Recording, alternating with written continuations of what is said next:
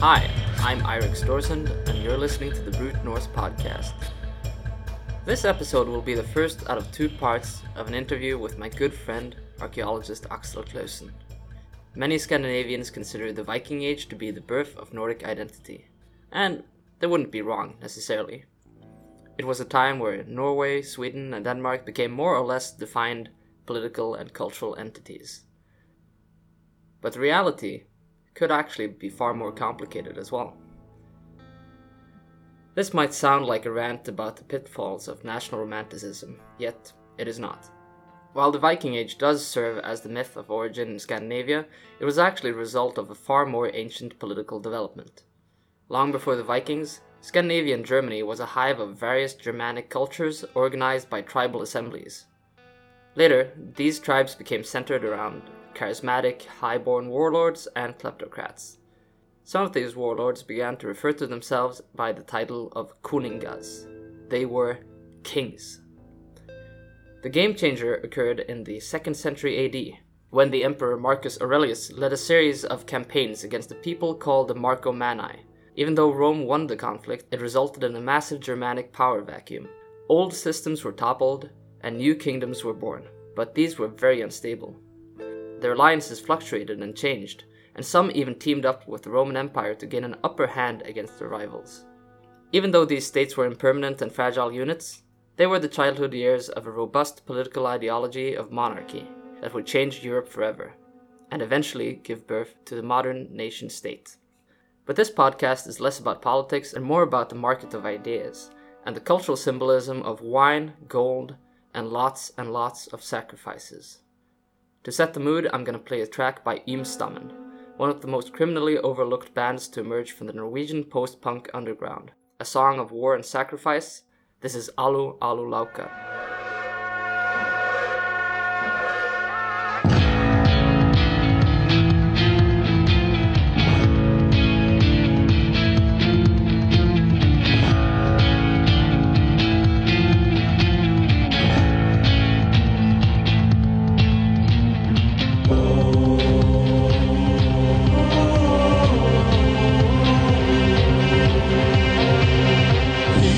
Slå på skjoldet, sa de i alle fall da. Trampen skriker fra det holdet, våpen krenker våpen hardt. Har gjesten under min øks i natt. Spyd og sverd ler og danser, sa de i alle fall da. Hogg mot det du ser og sanser, hogg mot det som biter på. De gladeste øksene vil rå. Prøv å telle de som faller, jeg hører mine egne her slik gjaller.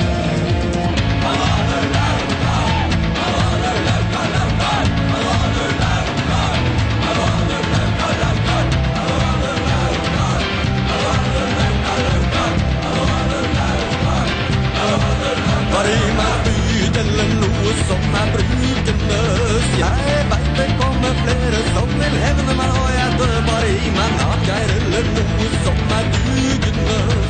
Jeg kjenner rusen stiger på, jeg merker at jeg blør bare i meg spyr.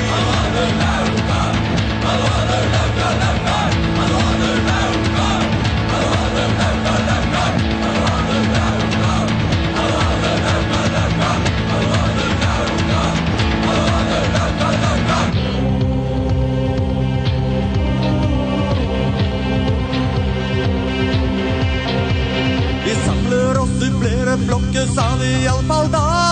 Det stoltheten som lokker fram den siste rest av trass. Viljen min står ennå fast. Slå nederlaget om til seier, sa de i alle fall da. Ta til lykke i et tag, våpen krenker våpen høyt. Utsiktsposten høres fløyt.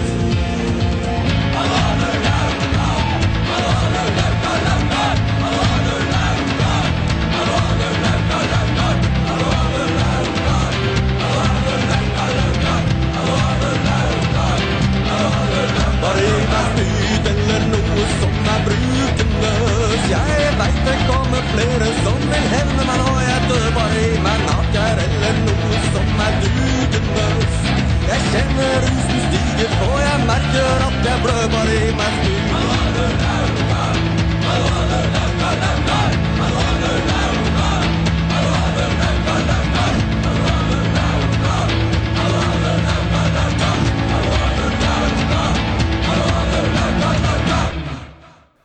am I? Well, I'm Axel. I'm, prehistorian, archaeologist by education, and my speciality is the Roman Iron Age. Axel Clausen is a close friend of mine. We've worked together at the Viking village on Avaldsnes on Karmøy. So we met each other through our mutual interest then of living history. Eventually we took an academic education where I focused mostly on the literary sources and the language, and he submerged himself in the dark pits of archaeology. Definitely. Previously on the podcast, I've spoken about the Roman Empire and how that influenced the culture in what is today Scandinavia and Germany, and the different footprints that this left in Norse society. Today we're going to talk about the emergence of the Germanic kingdoms, aristocracy, and warfare. The Marcomannic Wars, they play a large role in this. Definitely. The Marcomannic Wars, for those who don't know, was a series of wars that were fought between 166 until 180 AD. Yeah. And this was between the Roman Empire under Marcus Aurelius, who was emperor at the time, against the Marcomanni, the Quadi, and also it involved the Vandals, Langobards, the Suebi, and other more or less obscure Germanic tribes. Yeah. What we do see archaeologically, mind you, so this is not including any literary sources at the time or thereafter, but what we do see archaeologically is that it creates like a power vacuum after the wars. It's interesting because, of course, what happens with the Marcomanni kingdom, as it were, or chiefdom, we don't really know what we want to call it. A proto-kingdom, perhaps? Perhaps, but also, I mean, the titles that they use is given by the Romans. So if they would have used those titles themselves, addressed themselves as kings or what have you, it's difficult to say. But we do, of course, see this like coalition, because it was more or less a coalition of different tribes, you know. On the German side, yes, against the Romans. Yeah. Right. But it's interesting when you think about the aftermath of the wars, because the Marcomanni lost, and the Marcomanni kings themselves were probably elected by the Romans, or at least there are literary sources. I mean, if we think about it, that do mention the Romans played a vital part in Like a banana republic. Kind of like. The power vacuum that is created because of the losing Germanic side, if you will, does give opportunities for others to kind of go onto the playing field and show what they're worth. And that is when we see this sudden surge of Roman objects in Scandinavia, especially in southern Scandinavia, in Denmark. So people were rising to power and importing Roman objects. It depends on if I wouldn't necessarily say importing, but it's kind of like if you rub my back, I'll rub yours.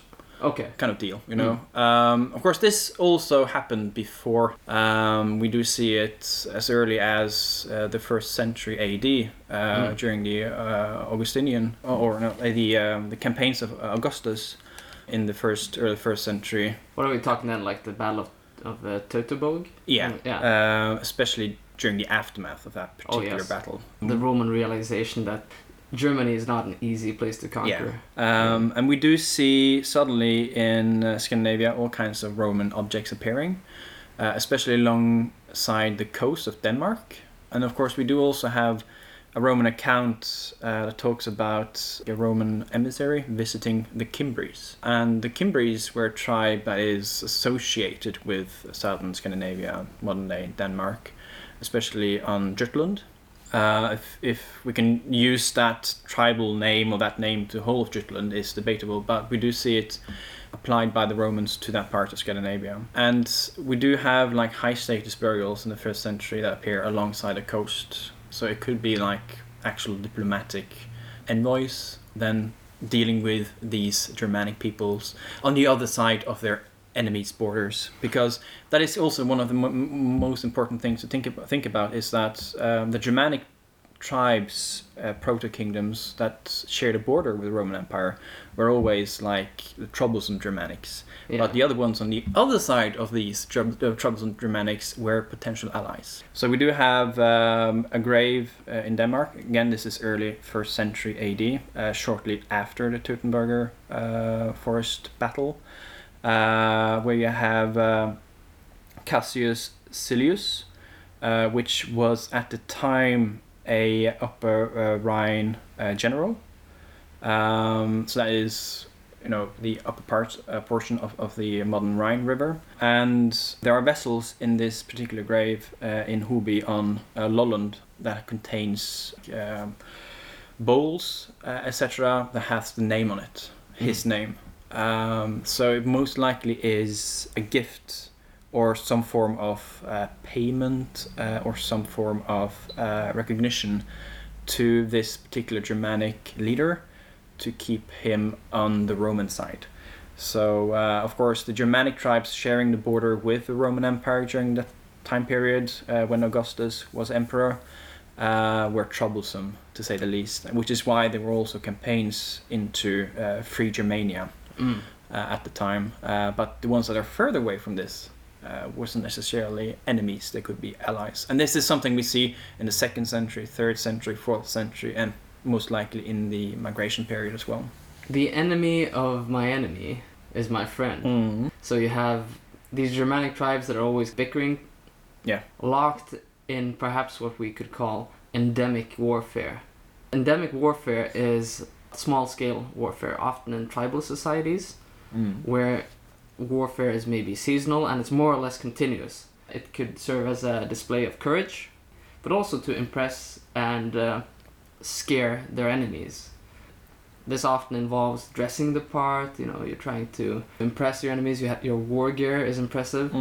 And I guess if you come from the north attacking a southern tribe closer to the Roman Empire and you're carrying Roman weapons, which must have been the top of technology at the time. Definitely, yeah. It must have been quite a sight. Invoke some fear in the enemy. Yeah, of course, this interaction between the Germanic tribes of proto-kingdoms in Scandinavia and those sharing the border with the Roman Empire in terms of warfare is something you only see during the 2nd and 3rd century and of course later on. So we don't really have that many archaeological evidence for this kind of warfare playing out earlier. Less so anyways. Of course we can go all the way back to the Bronze Age and we have battlefields like Tollensee and what have you. So of course there would have been constant warfare, but we don't really have that much evidence of it. In the early 2nd century, I guess, there's one particular weapon sacrifice in Denmark that kind of kickstarts everything. But predominantly weapon sacrifices, which is basically you take weapons from an army that is conquered and you sacrifice their weapon and war gear and objects, personal objects, clothes, shoes, what have you, and you sacrifice it to a or several gods for the victory. And the Romans did the same thing. And this is probably what we do see in playing out in southern Scandinavia during the 2nd, 3rd, and 4th and 5th century with these defeated armies, which could indicate endemic warfare. Because we don't really see armies attacking to conquer. We see armies attacking to gain something. If it is war booty, if it is just to show muscles. To have an enemy can be, as the Romans obviously did, it was lucrative to have an enemy. Because it's much easier to control the masses, if you will, if you have an enemy, or the Romans had lots of enemies. It's helpful, especially if you want to advance in the political career as well, because through victories you do get, especially for the emperors, mind you do get a much better foothold in the political system and the geopolitical situation that played out in the Roman Empire was. Sometimes even influenced by the emperors themselves because they wanted to or want to be emperors, especially in 3rd century, to gain more power for themselves. Let's go back a little to those weapon sacrifices. Yeah. They are really interesting when we see a great number of Roman items in them, Roman weapons and so forth. The thing is that post Macromanic Wars, there's an increasing number of these weapon sacrifices. They also help give more data to establish where these were located, because it does show the more martial aspect of a society, because graves alone won't necessarily give you much answers in terms of how they were fighting, why they were fighting, or have you, or nor can graves show you battlefields. But these weapon sacrifices do indicate where people were from, because there's like regional variations, and overall it is a very vital and important occurrence that has helped shape Scandinavia as Scandinavian countries today, really, because it is where it all begins. So these weapon sacrifices, which do begin in the early 2nd century, but we do have them before this, like Hjortspring, the ship, the boat. Yes, yeah. So which is pre-Roman, and yeah, it's like a war canoe that Yeah. is the only find of one of those ships that look like the petroglyphs of Bronze Age. Bronze Age Scandinavia. Yeah. Yeah.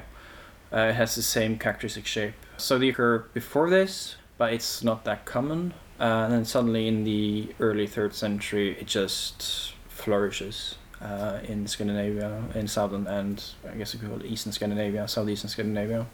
We know for a fact that already during the 1st and 2nd century, Denmark was starting to develop from being a coalition of different tribal societies to becoming more and more centralized. We do have like indications of power centers on Zealand in Denmark, which is Himlingøya, but also on Funen, which is Gudme, which do start to become defined in the 2nd and 3rd century AD. And we do see this in terms of graves, like concentration of graves and dynasties perhaps being established. Himlingøya is the first archaeologically proven central place, the power hub in Germania that we have evidence of. So of course we don't really know anything about the Macromanic, where they had their capital or their central place, their power hub, nor do we have like the Franks or so this is unique. It's interesting that the earliest central place is far away. Yeah, it's from the Roman frontier. It's like it's not even shown on the map. It's like outside of the area that we consider part of Europe in this period, especially by like continental scholars, people who study the antiquity and what have you. So Himlingøya on Zealand is unique in that aspect. So by the Macromanic Wars, these power centers already existed. So their part in the Macromanic Wars is debatable. We don't really know which side they supported, but given the increasing numbers of Roman items in the very late part of the 2nd century and into the 3rd century, will perhaps indicate that they were supporting the Romans and not necessarily the other Germanic tribes. Which goes to show that because you spoke the same language, because you were part of the same culture, didn't necessarily rooted for the same side that you were born on. Many people like to romanticize and imagine the Germanic tribes as being united more or less against a common foreign mega force, but that's not quite how it is. Right? No. We can also see that there were already issues, like internal strifes, because Arminius, which is of course known as being the Germanic leader that fooled the Romans. Yeah, the unifier of the Germanic peoples against the common foe. But we do see that his role was vital, but he had to depend on other people as well, other Germanic leaders, and especially one, because this is only proven through Roman accounts, mind you, Maroboduus, which is the king of the Suebi, and then later became the king of the Macromanes in that period of time. That's to say, the beginning of the 1st century. And and both of them had issues with each other. They weren't on like friendly terms or anything. If anything, they were enemies, but they had to kind of just keep a face, as far as the Roman accounts go. So that goes to show that even within the ranks of a unifying army. There were internal strife amongst the Germanic people. Of course, this is probably something that we can see later on as well, but we don't really know how to see it, of course, because we don't have the Roman accounts. So there's lots of like cloak and dagger stuff going on, lots of intrigue, and conflicts on the other side of the conflict. We were talking about endemic warfare previously, and sometimes you would, at least for the Nordic region, you have fighting against people who are of the same, more or less, ethnic makeup as yourself. Common ethnicity and culture together. Yeah. But nonetheless, the differences are large enough. This multicultural warfare thing only makes sense on a really large scale. Yeah. If you live in a small-scale society, you will find enemies among your own, right? Definitely. And we see that over and over, especially within, like, Free Germania, if you will, Barbaricum. So even though you did share, perhaps even common ancestry with some of these people, you might be someone's cousin or whatever, you might still be enemies. Absolutely, and you see this in the heroic poetry as well. You have Hildebrandslied. It tells the tragic story of a son battling his father in opposing armies. But anyway, the point is that the cultures at the time were very pragmatic when it came to warfare and their allegiances as well. Yeah, let's return back to the subject of the emergence of individual realms and perhaps these proto-kingdoms that we talked about. And how does this develop long-term, if you will? Well, I mean, if we just begin with the 3rd century, because that's kind of like a good base to move onwards. During the 3rd century, we do see that the Roman influence heavily influences southern Scandinavia, but also the rest of Scandinavia. And this is where my own research comes into play, because in my thesis I looked at one princely burial on the west coast of Norway at an island called Karmøy, at a place called Avaldsnes. And this princely burial represents something extremely unique. And by princely burial, I don't mean he was a prince in the sense of a monarchy, but he had a social role to play, which was that akin to perhaps a leader or a king or whatever you want to call it. We're thinking about kind of changing the name from a prince to a king. Yeah, it sounds like Cinderella when you say prince. It does. That's just how the terminologies researchers used back in the day, and we just have to use them nowadays. But it's most likely a proto-king that had his base on the west coast of Norway, on this island, and he had ties with the dynasty on Zealand at Himlingøya. Of course, it's very difficult to say he did, because we can't ask the guy, he's dead. He would probably like the title Proto-King, though. But then again, maybe not, because these guys probably want to lean on some sort of tradition, to establish themselves and say that this is why I have the right to rule. As divine lineage and things like that, divine king. That's another podcast probably, but the sacred king in Scandinavia.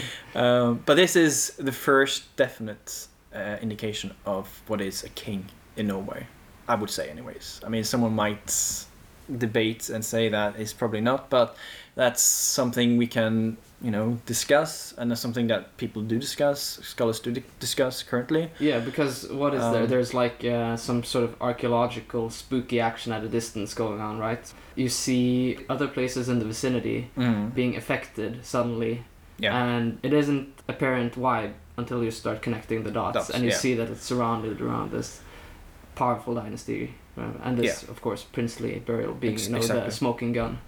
Exactly. But this individual, he did have lots and lots of influence. And the grave goods goes to show that he was, by any definition, a king, I would say. And he was buried, especially worth mentioning, a gold neck ring, which weighs around 590 grams of pure gold.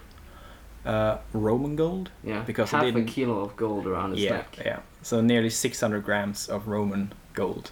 And it's 24 carats, so it's pure as you get it. His neck ring does symbolize his right to rule. That is like having a crown on your head in that period. because we do also have iconography with like leaders holding rings in their hands, which does symbolize the right to rule. So this symbolism started, at least in Scandinavia, during this time period. And the ring symbolism, of course, is far older than this.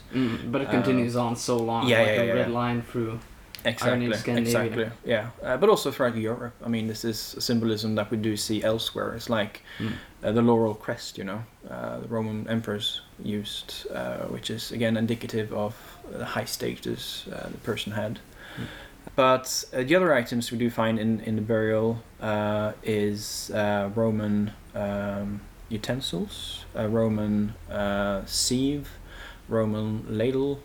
So we like drinking vessels. vessels, yeah, vessels to contain alcoholic beverages. That would originally be produced to serve wine in. Yeah, in originally high status. in Roman context, but what they did serve in Scandinavia at the time is debatable. Probably not wine, but it could have been important wine, but we don't really have any evidence for. This is a nice digression because Axel was courteous enough to bring a bottle of his own Roman-inspired spiced wine in a fitting container to drink it from too. So we've got a little buzz going on here. Conditum paradoxum. Which is like Roman spiced wine. So the Romans didn't drink wine straight out of a bottle. They would have mixed it. But then we're still barbarians, even though we drink the Roman way. But yeah, so throughout the 3rd century, we do have other like princely burials, such as this one from Western Norway, and they just kind of increase in numbers. Throughout the 3rd century, and especially in southern Scandinavia, they multiply. We find them elsewhere in Denmark, not just on these 2 areas that I already mentioned.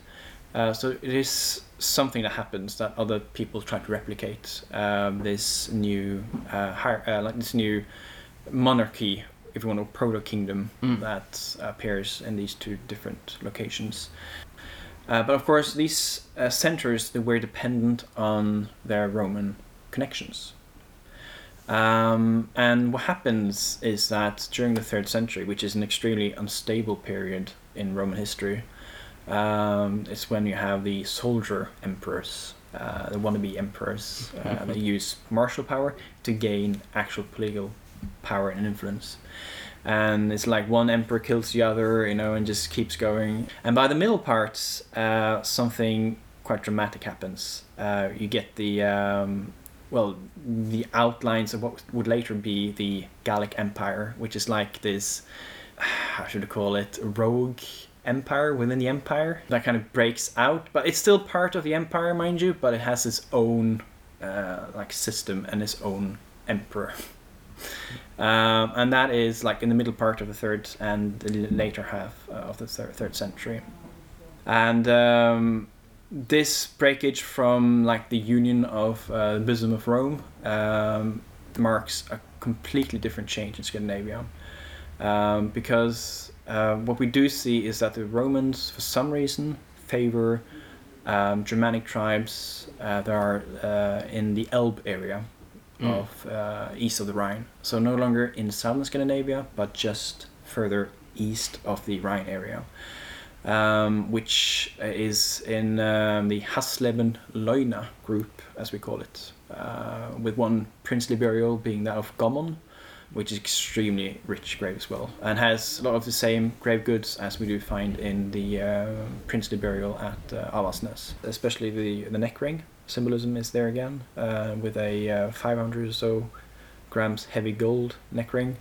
But we also have the Roman drinking vessels, but also we do see a lot of Germanic stuff, which we do also have in the one from Avaldsnes on the west coast of Norway, where we do have like this extremely luxurious sword that was put in the grave with silver gilt plates on the scabbard.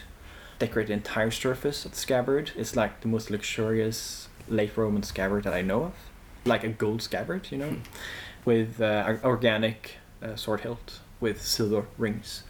which we're currently having reconstructed now for the museum that is adjacent to this burial mound at the same site, which I'm in charge of. Amazing project. It is. It's very if you're a Germanic chieftain, you would appreciate the quality, the workmanship that was gone into it. It's on the same way as the original one. By the middle part of the 3rd century, in southern Scandinavia, the power centers, some of them disappear, and then we get a few new ones. The political situation in southern Scandinavia changes during the 3rd and into the 4th century, where it shifts from like the Western Roman Empire and the provinces along the Rhine to the Danube region of the eastern half of the Roman Empire. So something plays out, and it's most likely the conflict with the Gallic Empire in northern France and Belgium and that part. This again turns and changes the political situation in Scandinavia during the late 3rd and into the 4th, and of course into the 5th century, the migration period. And the different kinds of problems this brings to the table is that by changing from the western half to the eastern half, there are less physical evidence in Denmark of graves. And we also see that the graves that we have in Denmark are fewer in number than they were before. And in the late part of the 4th century and into the 5th century, there are basically no graves in Denmark for some reason. But what we do have are hoards, lots and lots and lots of gold hoards. So we don't have the rich graves where we do have people who are buried in like their beautiful like clothes, and they're like extremely wealthy and extremely extravagant burial goods. What we do instead have is their hoard finds. What does that mean? What does that mean? Why are they burying all this stuff? It's difficult for us to say. It could indicate quite an unstable period, but that's not necessarily true, because the graves themselves could indicate there being a political conflict going on. So the reason you build burial mounds is to show others you have the right to claim this land. And we think that a lot of these farms back in the day, in the Roman Iron Age and before that, had burial mounds within the farm area, so that the people who lived there could claim the farm for themselves, so that no one else could because they didn't really have contracts or anything like physical as we do nowadays. Yeah. So you had to do it some way or another. You gotta have monuments, you gotta witness exactly big ceremonies. And the monuments are permanent, but all of this just stops in southern Scandinavia. It keeps going on in Sweden and in Norway, mind you, throughout the Iron Age, but in Denmark it just stops. And of course, when you get to the later half of the Iron Age, like in the Merovingian period and the Viking Age, things are quite different. But in the Roman Iron Age, the later part of the late Roman Iron Age, and in the migration period, we don't really have burials in Denmark, interestingly enough. So there are of course a few, but they're not wealthy or rich. The gold hoards probably indicate either like a way of preserving the metal in lieu of a bank, or it could be a votive deposition to sacrifice it to a deity or number of deities. Each and every hoard is different, but a lot of this gold is probably from the eastern half of the Roman Empire, because we do have gold coins from all over the empire, but where the tribute itself came from is probably the eastern half, at least in the 4th century. And the graves that we do have from this period as well, as I said, from the Danube area, are probably associated with the Goths, if you will, in the Black Sea area, the Chesnikov culture, as the archaeologist calls it. We have osteological examinations of one of the burial fields on Funen. Osteological remains indicate that a lot of these people were actually from southeastern Europe. They were born in that area. So we have probably migration is going on. Yes. While the Viking Age is considered the founding story of at least Norway, you know. But this foundation is being laid already then. In southern Scandinavia, but it also goes to show it influences other parts of Scandinavia as well. But the problem with these early kingdoms is that they're not necessarily permanent, because they're dependent on a figurehead or a dynasty. And if that person dies or a dynasty is basically wiped out, you know. So these political areas are malleable. Very much so. And that's why we see the territories changing and shifting. And there's one researcher in Norway called Håkon Reiersen, which is... he's written and published just recently his dissertation on the West Norwegian power centers during this period of time in the Roman Iron Age and into the migration period. And he does see a clear pattern between the centers and the one at Avaldsnes.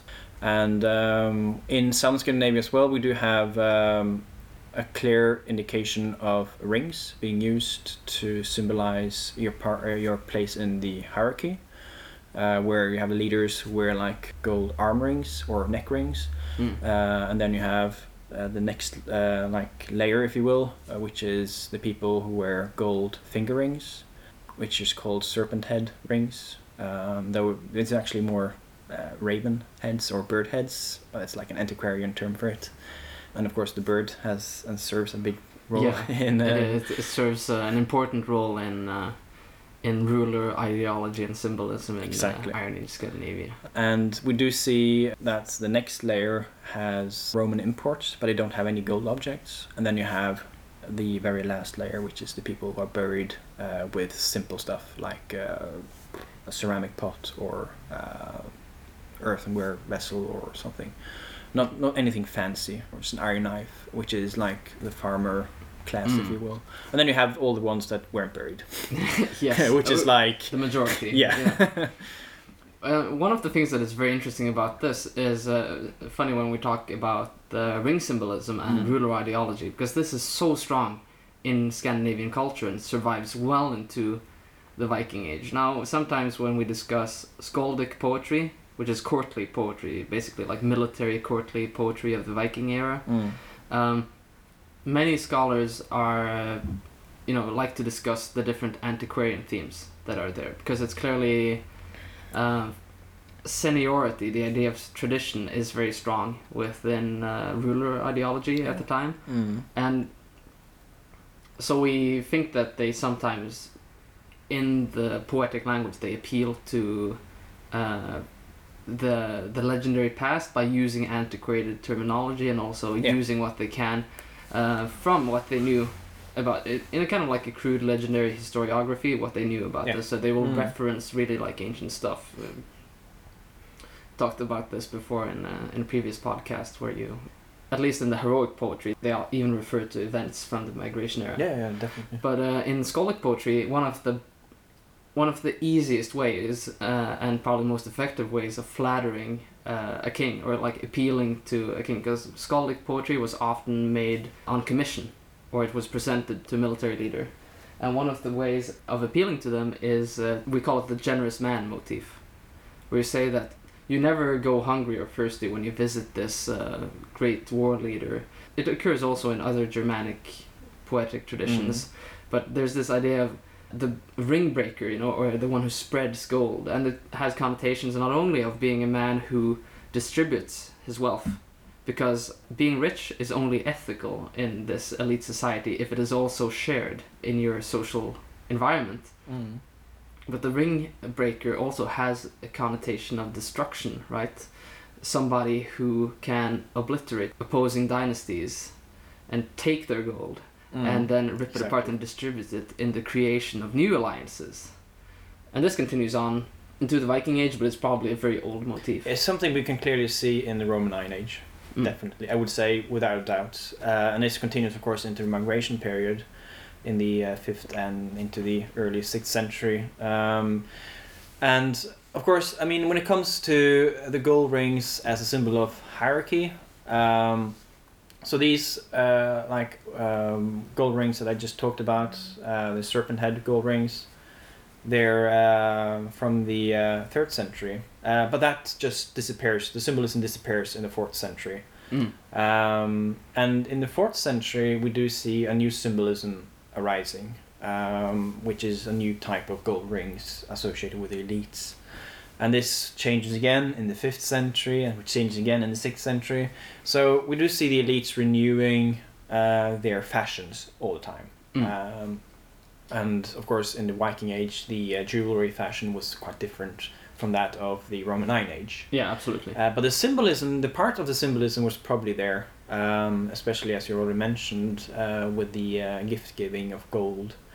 And these gold hoards that I talked about a bit earlier, but also silver hoards. So we often just talk about gold, but there's also silver hoards, which is like hack silver, basically just silver objects, Roman silver objects, mind you, but also recycled buckles and brooches and what have you that are made in Scandinavia, but from Roman silver, being recycled. And the gold itself, which is so vital, so important for any king, any kingship, any kingdom, in order to survive, in order to exist, has an origin outside of the area we're talking about, because there's no gold mines, there's no gold quarried, there's no gold sieved or anything, on the riverbeds. They're all from another place. And it's interesting when you think about how that gold actually found its way into Scandinavia during this period of time. And what we do see is like we have 3 alternatives. That goes for most of the Roman objects that find its way into Scandinavia. Either it's through trade, or it's war booty, or it's the last one, which is basically diplomatic gifts. And out of the 3 different alternatives, the last one is probably the most likely one. Because if it was trading, we would expect to find a lot more Roman objects in Scandinavia, but we don't. There's basically only one thing we do find. It's glass vessels, glass beads, what have you, and Roman vessels, metal vessels. We don't really have that many ceramic vessels. So, for instance, the Terra Sigilliata, which is like the top class Roman pottery of the late Roman period, is basically not valued at all in Scandinavia because it's not metal. Yes. It's pottery. They didn't have the glazing that we do have in the Middle Ages, but it's like really nice pottery. And it was used by the aristocrats. But the aristocrats in Scandinavia or in Babaricum, they didn't want it. They're metalheads. Yeah, they're metalheads, definitely. And we do have a Roman account in the late 3rd century, I think it's around 270, that talk about renewing an alliance between the Isiagis, the Isiagi tribe, and the Roman Empire. I can't remember if it was one Roman emperor or if it was like a provincial governor or something, but they had to renew an alliance with these people, and they, in the source, they talk about the Germani, as they just call them, because why call them by the tribal name, the Germani. They were referencing to an earlier alliance where they paid them in metal, in gold and silver, and they don't talk about pottery, they don't talk about textiles, it's gold and silver. And we do see in these hoards in the 4th century, but also we do have earlier hoards, so it's not just exclusive to this century, and also the 5th century, mind you. But we do have like silver plates, utensils, pots, bowls, vessels in general, that have been cut and bent and just no longer appreciated for their original value, as Roman like drinking vessels or what have you. They're now seen as metal value. So the original function is no longer there. They've been recycled and they're going to be made into something new, which is more appropriate for the Germanic taste of Babaricum, be it Scandinavia, be it on the other side of the Rhine. And the metal is the essential part of the Germanic aristocracy. So the Romans are there buttering up Germanic peoples. But also kings, not just chiefs. These local leaders. Yeah. Probably also giving them ideas. For better or worse. But so throughout the 4th and 5th century, things changes both in Scandinavia and on the continent. And old kingdoms disappear, new ones appear. And in the late 4th century, when the Huns start to migrate westwards, we do see a new geopolitical power, so to speak, arise in Europe, which changes the map completely. Skål! Skål.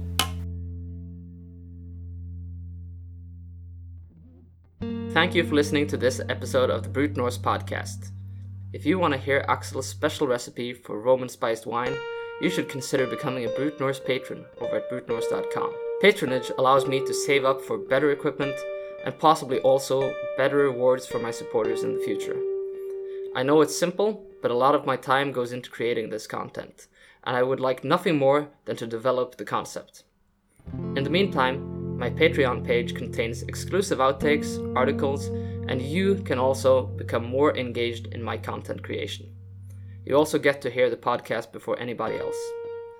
Coming up next is part 2 of my interview with Axel, where we'll be talking more about the ethnic identity of the Germanic tribes and how Germanic kingdoms found innovation in the ruins of the empire. Until next time, this is Eirik Storsund, Hail og Sæl. Be wholesome and content.